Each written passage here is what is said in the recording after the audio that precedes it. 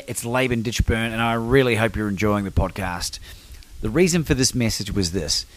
If you have your own podcast or your own YouTube channel, or you're seriously thinking about starting something up in order to get your message out into the world, I want to make something available to you. Go to podcastingheroes.com for your free 5-day video training. Well, I will share with you 5 key tips and tricks that will allow you to reach out and connect with the best podcast guests available, and not only just bring them on, but to develop relationships with them that build into know, like, and trust that will eventuate in you being invited onto their platforms if you so desire. You'll be able to learn how to monetize even if you don't have a big audience.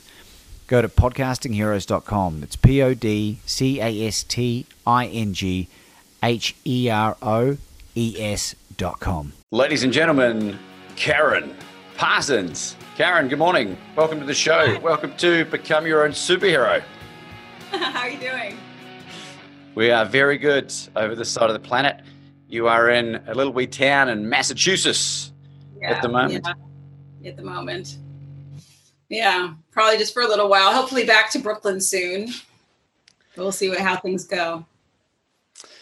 Well, look, play things by ear, I think, is a good way to go. We're in another state of pretty hardcore lockdown in Melbourne, in Victoria, in Australia here.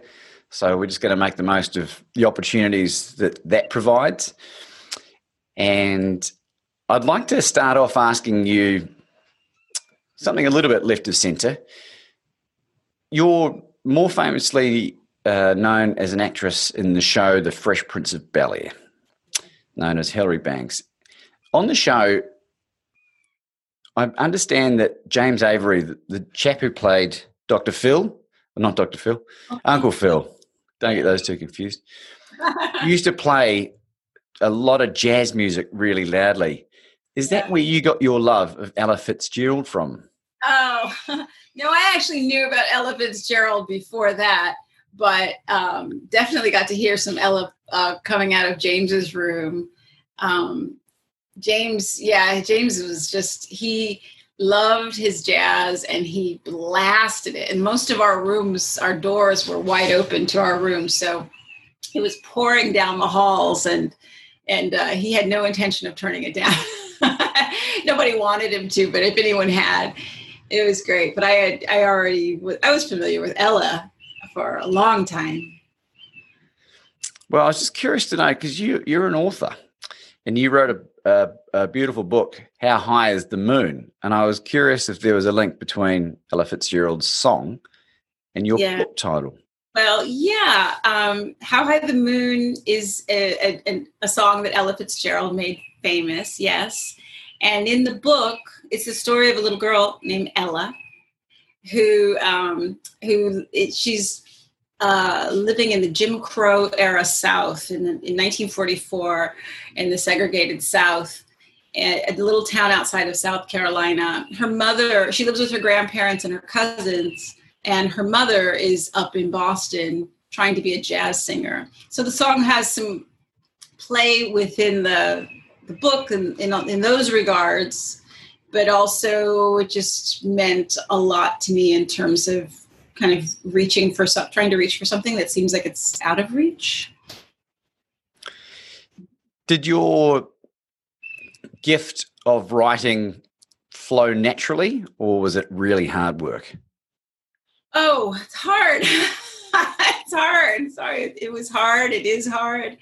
No, I've never felt like, I mean, I've had moments where I wrote and it just seemed, and I think those are the moments that get you high and you're forever chasing that dragon of trying to get, then that's that role again, when things just kind of just come and characters are just speaking to you and you're writing it down and you read it later and you go, wow, where'd that come from? That was great. That was a good feeling, but a lot of the time it is like taking, crooked, chipped off pieces of brick and trying to lay one over the other and make them match, and that doesn't fit, and maybe it'll fit if I put this, maybe, it's a lot of that. I feel like there are so many days that are just clumsy and messy and discouraging, but I've come to just make myself, I try to just show up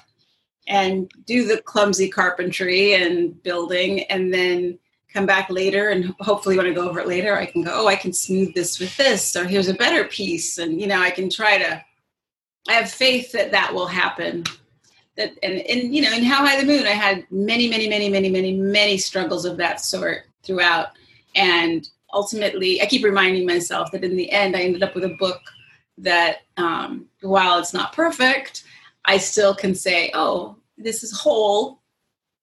And I did it, even though at times it felt like there was no way that was going to happen. So that keeps me going too. Well, congratulations on getting it done. I mentioned off air that I've just finished my very first draft, and I totally empathise with the challenges associated. And mine was written about my own life. I'm curious to know what's some advice that you can give any aspiring writer. Well, I mean, the advice that I keep, I'm always still to this day looking to writers that are doing it and have been doing it for any kernels of knowledge and wisdom that can help get me through. And one thing I do hear a lot is that you just have to show up. You just have to show up. And that's the most important thing. And so actually I have a quote up on my wall over there. It says, it's from Octavia Butler, who was a science fiction writer who I really, really loved. She says, first, forget inspiration. Habit is more dependable. Habit will sustain you whether you're inspired or not. Habit will help you finish and polish your stories. Inspiration won't. Habit is persistence in practice. And I have that up over my desk along with some other things to remind me, it's like, just get here. Whatever today brings, if it's tinkering, if it's chipping away, if it's writing, if it's free writing, whatever I can do. And I think for a lot of people to not get discouraged, she's here. Can I read another quote of hers? Because she's great. She says, yeah. You don't start out writing good stuff. You start out writing crap and thinking it's good, and then gradually you get better at it. That's why I say one of the valuable traits is persistence. And so that's also there to remind me that, it's not, and this is a difficult one. My husband's grandfather was an illustrator, a very just beautiful, wonderful Russian illustrator. Russian, yeah? Yeah, and he... Привет. Sorry? Привет. Oh, I don't speak Russian. It means hello. There you go. But it's really, he did amazing work, and he was very tough and critical of, and he worked very hard with my husband when he was a boy on his work, on his drawings. He was very tough, but he really cared. And one of the things he would say to him is, there is nothing as perfect as a clean white piece of paper. Like, you're not going to, and basically the idea is anything you do is going to mess that up. And I think if you can get past trying to make something perfect and just give yourself permission to write crap. That's my thing, is I have to give myself permission to suck. I'm like, just suck, just be terrible, just be awful. Just whatever it is, just put it down. Because then you can go back to it tomorrow and you read it and go, ooh, I could do better than that. But you get the gist of where you're going. And the head you're in the next time might, and the body you're in might help you to say what you're trying to say better. And you can keep, another thing people say all the time, and I would give this advice, is that really writing is rewriting. And if you just remind yourself that first putting it down, don't worry about that, because that's not really the writing. It's going to be in the rewriting anyway. Those are things I have to do, because when I read my first drafts of things, I'm just mortified. I want to go hide under something. I'm so embarrassed. And trying to show somebody the first thing I've written is just the worst. That's the hardest thing, is when you have to first show the very first person something, and lucky for me, I have my husband, I have a good friend who I trust. I had my mother until recently, who I also, those are the people that I would go here, because they were, I could handle what they could come back with before it went out past that. So I think that's helpful too. If you have somebody you can go to take those baby steps of pushing it out, because they also might see things that you can quickly work with and tidy up before it goes to, your editor or a publisher or a submission or something. Yeah, I love that, Karen, and I'm very blessed. I've got a very benevolent fiance who's been on the receiving end of, "Hey, honey, can you come listen to this for me?" Yeah. And she's been really complimentary, and some of the other people I've sent it to have been really complimentary too. So hopefully they're not placating me, and it's actually pretty half decent. So it's inspired me to keep writing, and I suppose what else writing wise have you got on the cards, if anything? Well, I'm working right now. I am working right now on another book. It's not related to the first one. It is historical fiction as well, but it takes place in a different place and time. I don't like to say too much about it because I find myself going through and going, maybe I'm going to change it. So, why don't you tell us about Henry Box Brown? Because I think this is a brilliant story, by the way. Oh, okay. Well, this was the first in a series of stories for my organization, Sweet Blackberry. The first story that we did. And these are little known stories of African American achievement geared toward young kids, and they are animated films, short animated films. I'm happy to say that starting in December of this year, we're going to release our first picture book. Congratulations. Thank you. That was the intention all along. My mother worked in the library system my whole life, and she was a librarian heading the Black Resource Center at her library when she called me. I was an adult at this point, and she called me and she told me the story of Henry Box Brown, an enslaved man who literally mailed himself to freedom in a box. And that was crazy to me, that this is a true story, that a man had actually had a box built, had climbed inside, had it nailed shut and sent from Virginia to Pennsylvania, to Philadelphia, Pennsylvania. And when he survived that 27-hour journey and they opened the box up, he was a free man because he was across state lines where there was no slavery. And I was just floored by this story, as my mom was, which is why she was sharing it. But then I ended up being kind of equally as kind of bowled over by the fact that I had never heard it and none of my friends had heard it. And I thought, this is crazy. This is a real story. Like, why don't we know this story? And I thought it'd be such a perfect book for kids, about this man, the mystery and the secret, and then the triumph.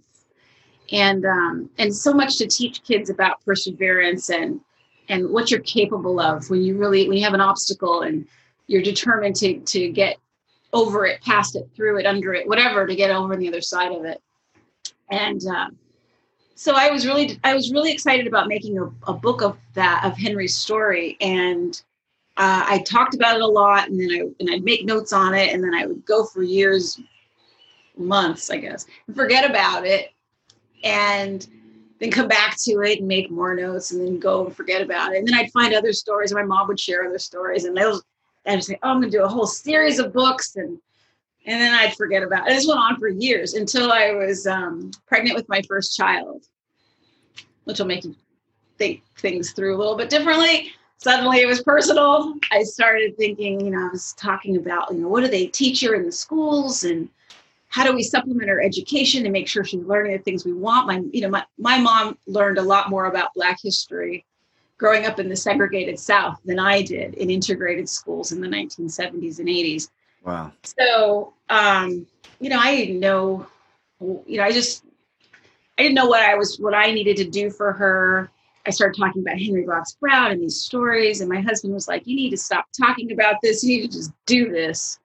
So I had no idea how. So I started investigating, talking to people.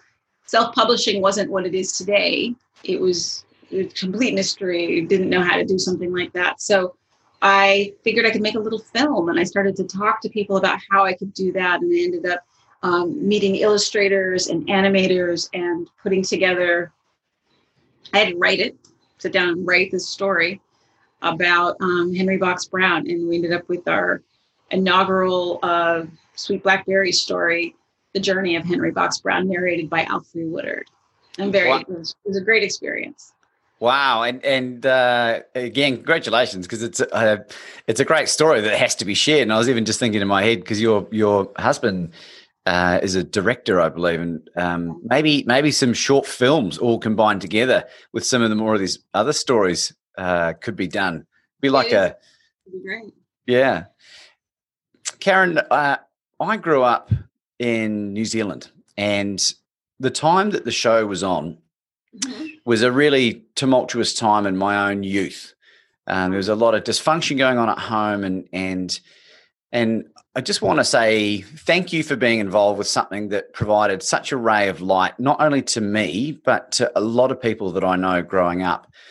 The values and the spirit of the show was half an hour of just escapism, I suppose, to take me away at times from a lot of the dysfunction happening in my life. So for that, I'm very, very grateful.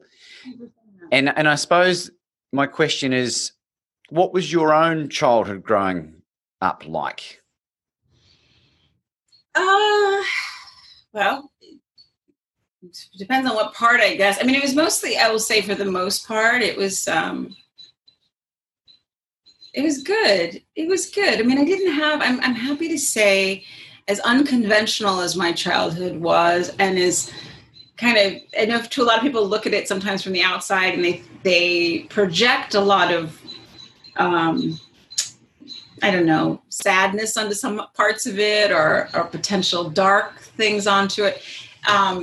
It wasn't for me. I grew up in the 1970s in Santa Monica, California. And it wasn't it was very hippie time. You know, it was kind of, my parents weren't hippies, but it was Santa Monica beach community in the 70s. And I was this big afroed little girl. This was when I was much smaller. As I got older, I ended up, going through my different hair looks, but as a teenager. But, I had the big afro, and I would be one of maybe two Black kids in my class. I didn't know anyone mixed when I was little.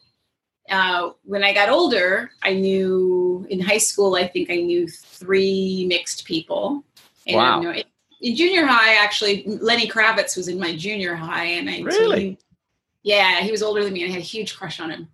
And I had a huge crush on him. Who doesn't have a huge crush on Lenny, right? Oh, you go my way. All right.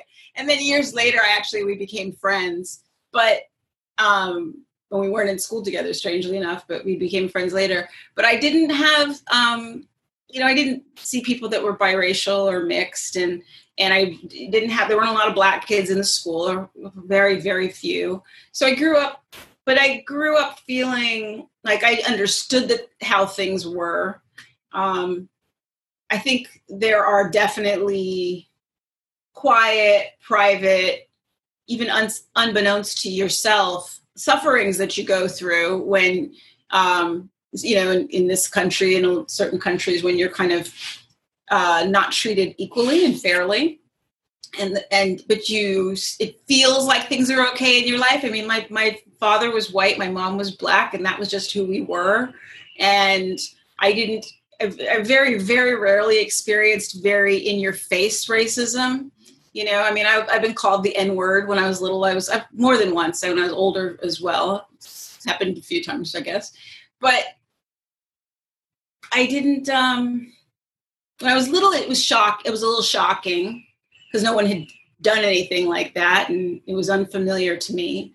I remember I was also called a zebra once. My mom says I came home. I didn't remember the zebra one. I remembered the other one, but my mom said I was called a zebra, and I came home crying because this guy called me a zebra, and I was so upset that he would call me an animal. Why would he call me an animal? She said, that's what I was upset. Zebras are beautiful animals.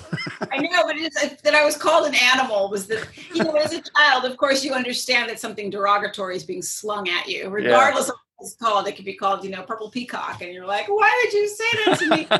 There's enough venom and nastiness on it. That's bad, and that someone's saying something bad about you. And it's I didn't, like I say, I grew up with, I had good friends for the most part. I had my share of mean people and having to be punished because I got a good report card. So I was punished by not getting candy when everyone else got candy, but the teacher had singled me out. And so I felt it, and I learned early on, oh, you don't do that. Blessing in disguise, not getting candy back then. And then not getting candy and getting good grades. But the message that a kid takes is like, oh, yeah. You want everyone to know you're doing well in school. So back off of that, because you want the candy. But which is unfortunate. But yeah, I had my mother and I were very, very close, and she was always incredibly supportive. And I wanted to act since I was like 6 years old. And I was declaring, I'm going to be an actress. I'm going to be an actress. And of course, everyone thought it was a phase.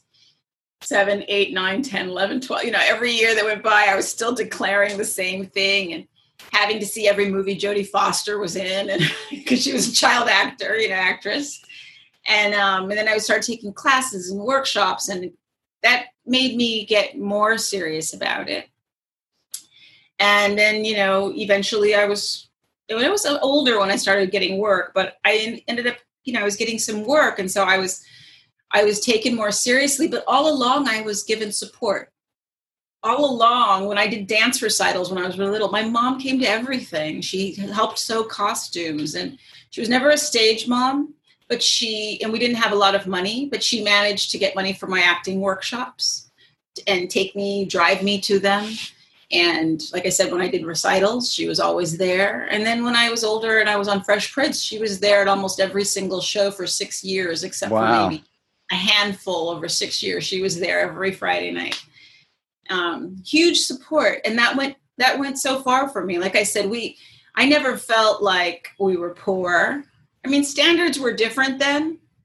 So that the standards we lived by, we weren't hungry, and I had clothes, and so nobody thought of our living arrangements or anything or what we didn't have as a measurement of how we were, but things changed. Things changed, I guess, in the 80s and 90s. Things changed, and suddenly if you don't have these things, that means that you're not, you're not doing well or something. I don't know. And people became very concerned with those things. But when I grew up, fortunately for me, we didn't care about stuff like that. And so I never thought of myself as lacking at all. And like I said, I had a lot of love and support, and that was unwavering, and I didn't question it. And, and I didn't have siblings. So I was very clingy to my friends, wanting people to stay over. You want to have this? You want this? You want this? You can have all these things because I want you to stay, But it was good. It was, there was, it's funny because people are always trying to pick apart things.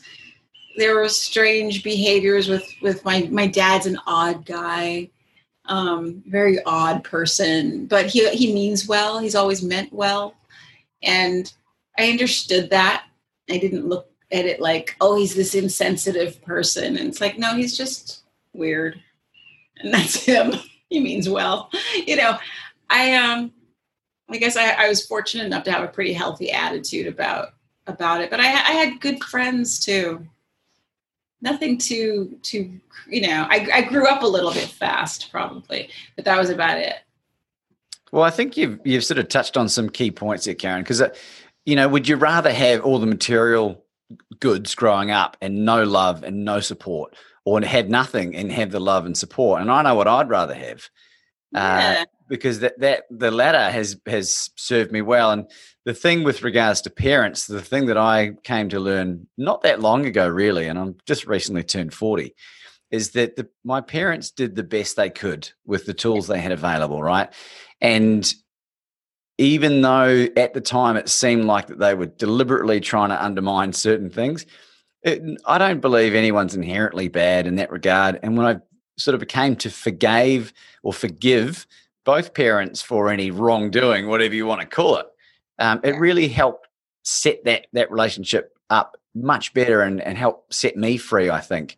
Yeah. So your attitude's really great. And your mum, so is she no longer with us? She passed away last year. I'm sorry to hear that. I didn't know that. Yes, yeah. She was at the book, actually, How High the Moon is. It very much came out of her. It's based on her childhood. And so she was helping me answering questions about what her childhood was like. Because she grew up in the 1940s in a little town outside of Charleston. But the beauty is she was in her hospital bed, shaking the book at everyone. She saw it all the way through. She got to have her copy, and the book came out last March, and she passed away in April. So she was able to see it all the way through, which was a great blessing. Really fortunate. Wow, yeah. And apart from your mum, who else in your life has been a major positive influence on your career and your life in general? Oh my gosh, she's the person, my go-to person when anyone asks me. I always say her because it's true. She had so much to do with that. I've been fortunate enough to have some wonderful teachers along the way. There are people who don't know how much they've meant to me. Would you ever tell them? Sure. Yeah, I mean, my teacher in the 6th grade, Mrs. Sipperly, Mrs. Sipperly, and then she became Mrs. Bone. That's her name now, Mrs. Bone, was the most amazing woman. I mean, she made us sing in class all the time. She had a piano there, and she was part of a barbershop quartet with her husband. And so she was this big, handsome woman with a big smile and always laughing and always encouraging. And she gave us all nicknames. So they had to do with something about us, our personalities or our appearance. And so we all had our own personal nicknames, and she had cubby holes for us. And in those things, she'd return papers and stuff, or you'd give papers to her in your cubby. But sometimes you'd get a special note that said, that she, just like a thumbs up kind of thing, like she noticed how you handled something and she'd write about it. Or she'd say, I see this is going on and I don't want you to start, just because the such and such is doing this, don't you go ahead. And, she saw you, she was paying attention to you. And she taught us a lot of things too, that people weren't necessarily doing. Her approach was really great, but so much of it was that she saw you. This is a teacher who she had all this energy and support. And I just was so fortunate to have her in my life. I have a friend who was in the class as well. And I have a lot of friends who I think she changed all of our lives. I mean, I have a friend who was in the class. He's Black. And so he was my other Black person in class. I think there were 3 of us in that class, actually. And he was Black, and he's gay, and he is now. And he had a hard time coming up in school. But he sang, and I would watch him all through school singing opera in front of, the whole school. And it was difficult to be a Black gay, young man singing opera in the 80s. Like in school, like that's just like the hardest thing to do. And he kept in contact with her, and with her support. Don't you know he lives in Germany and that's what he does for a living? He's been doing it for years. He's an opera singer, successful opera singer. And fantastic.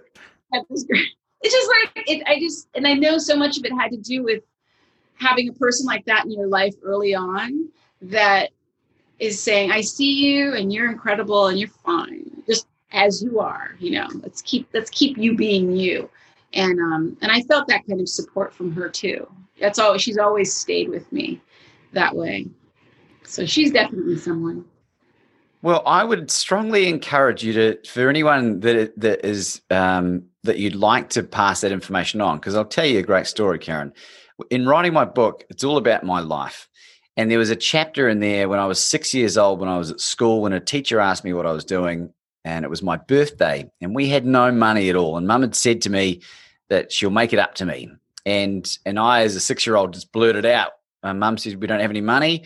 And she ended up running at the end of school and gave me an envelope that she told me to take straight home and give to my mum. That had $30 in it, which was about 10% of the net teacher's wage back in 1986.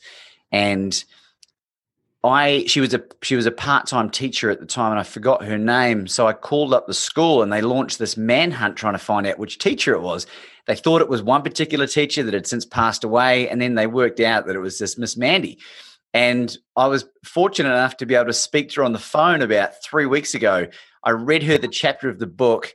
It was an incredibly humble moment in my life, and she was blown away. And so I'm going to go back to the school when things open up again and deliver a keynote and read the thing, and she's going to be invited to the assembly. So, That's cool. Yeah, so do it if you can. Yeah, I know. It's crazy. I was shooting a mini series years ago, and I wrote her a letter, and I tucked it away, and I came upon it recently. I never sent it. I never knew where to send it. And so I'm going to send it to her. I'm going to send her a new up-to-date letter, and then I'll send her that letter from like 96 or something. Yeah. Yeah, because I'm glad you just kind of said that, because that does mean a lot. It's like, what's the use in holding it? I need to give that to her, share that with her. Well, Miss Mandy has turned into a priest. She's a canon, grand canon, or whatever you call it in New Zealand, Wow. and she's gone through some tough times, and so she was stoked. Yeah, what a wonder! I'm getting goosebumps thinking about it. So, it was an amazing experience. Karen, it would be remiss of me not to ask you about some of the major positive influences from your time on the show. I know you were very close to James Avery. What other individuals did you meet on the show, whether they were guests or on the show, that had a profound impact on your life? Well, before you run away from James too fast, I have to say, that man had a tremendous impact on me, and it took me a while to realize how much Sweet Blackberry and the mission of Sweet Blackberry and bringing these little known stories of African American achievement to kids came from James, because James used to share stories all the time and talk about things all the time. Have you heard about this? Did you know about this? He always had this, and he loved Sweet Blackberry. I mean, he was able to see what I was doing before he passed, but I didn't even realize how much that went in. And really, he has everything to do with that, with Sweet Blackberry. So James, I have to say, and just as a person, as an individual, we were all very lucky to have him in our lives and to be so close to him. Other people on the show that came about, for me, playing family, I grew up, as I said, as an only child. And to be able to have siblings was awesome. Alfonso and I quickly became brother and sister. And Ta is still like my little sister. And Alf's still like my brother. And Will was like a cousin, like having this cousin. And I didn't have those relationships like that. And so that was, we were all playing house for 6 years, and we were having a blast doing it. So, and it was such there was such an impact from this whole moment in our lives that we definitely bonded. We were all going through something that would change our lives forever. As far as guests, people came and they left quickly, but boy, did we meet a lot of people. Well, Oprah was on there. Oprah was on. Tom Jones was on. Zsa Zsa Gabor, Milton Berle, so many sports stars, Belle Biv DeVoe. We just had, and I loved Brian Stokes Mitchell, who played Trevor, my fiance. He was so great to work with. It was really, it was sad and funny, but when he passed away, bungee jump proposal episode, but because it was funny, but it meant Brian wasn't going to be back on the show, which was kind of devastating when we read it for the first time. But it was a great experience. We were very lucky. The whole experience, there was, between the cast and the crew, I'm still in touch with so many people. And because we had something really special going on that doesn't happen all the time. And And I'm, as much as I get frustrated with Facebook, I'm also grateful for Facebook because a lot of us have been able to kind of keep tabs on each other a little. Like, even if we don't talk regularly, I know where to find, some people, and I get to see how they are, what they're up to, and what goes on with everyone. Because Tatiana Ali is involved on the board Yes. for your Sweet Blackberry. Is that right? Yes, she is. Yeah, she's a brilliant young lady, Harvard grad. She's this amazing woman. Now she's a mama, have 2 as well. Well, and you are as well. And I heard something a while back that someone said, "What makes you smile?" And you said, "Your kids make you smile." Why is that? Why is that? Why? Because they're amazing. I do all the time too. They'll just be talking about having some big conversation. And my son gets frustrated with me because he's like, "Mom," because sometimes I'll just glaze over and just kind of. Is it because you see yourself in them? No. Or you see other family members in them? No, it's not that kind of recognition. It's I'm in awe of the fact that this person I'm watching them since they first arrived. I've been watching them grow and become, and I'm so proud of them, and I'm so amazed by them. I'm amazed all the time because they're completely their own thing. Their personalities are so different, and they always have been. There's only so much that we do, but there are certain things about my son that he has been showing since he could speak or since he could communicate. There are aspects of his personality that are so strong and so Nico, that's him, and even as he gets older, it moves, it evolves and changes with a growing boy, but that's still him. He's still a truth teller. He's still, he'll still confront you when something's wrong. He's just got this, there are certain things about him. And I love to watch the way their minds work. My daughter is brilliant, and we'll have, in-depth conversations about things. And I just find myself going, oh my gosh, I'm talking to somebody who's almost like a peer. She's so right. The stuff she's saying to me, I'm like, oh my God. And I find myself wanting to share articles with her all the time that I know she'll understand and she'll get, and she'll have something to say about it, and she'll want to chew it up and, talk more. And it's just exciting to watch them become. And it's not about me or my husband or other family members. It's about them, just watching these plants just grow, and they become so beautiful. They make me smile for sure. Well, they certainly do. I'm going to ask you one last question before we wrap this up, Karen. What do you want to be remembered for long after you've left this planet? What do I want to be remembered for? I hope that it's such a funny thing. I don't think that much about that, about how people remember me. I hope that I would affect people's kindness toward themselves and others. If anything, just maybe I was kind, and it helps them see that in themselves, recognize that in themselves, be that for themselves and others. I don't know. I don't need to be thinking about me.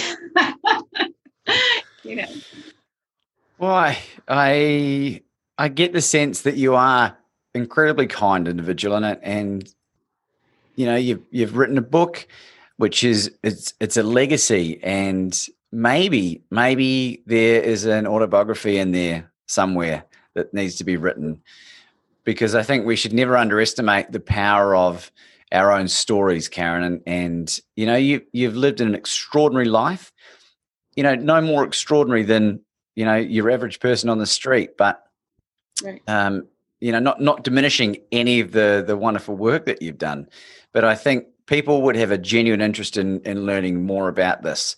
So my encouragement to you've gotten a couple already under your belt. Maybe use this time to to get something on paper. And I think I found it really cathartic from my own end, and maybe you will too.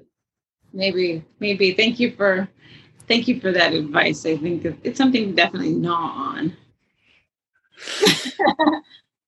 Well, Karen, I'd love to thank you so much for your contribution today, and I hope the listeners get as much out of this as I have. It's been a wonderful insight.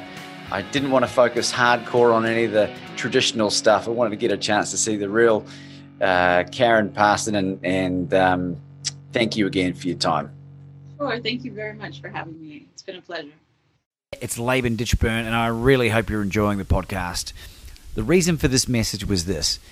If you have your own podcast or your own YouTube channel, or you're seriously thinking about starting something up in order to get your message out into the world, I want to make something available to you. Go to podcastingheroes.com for your free 5-day video training. Well, I will share with you 5 key tips and tricks that will allow you to reach out and connect with the best podcast guests available.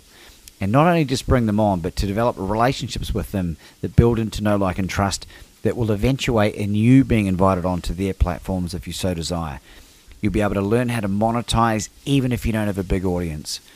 Go to podcastingheroes.com. It's podcastingheroes.com.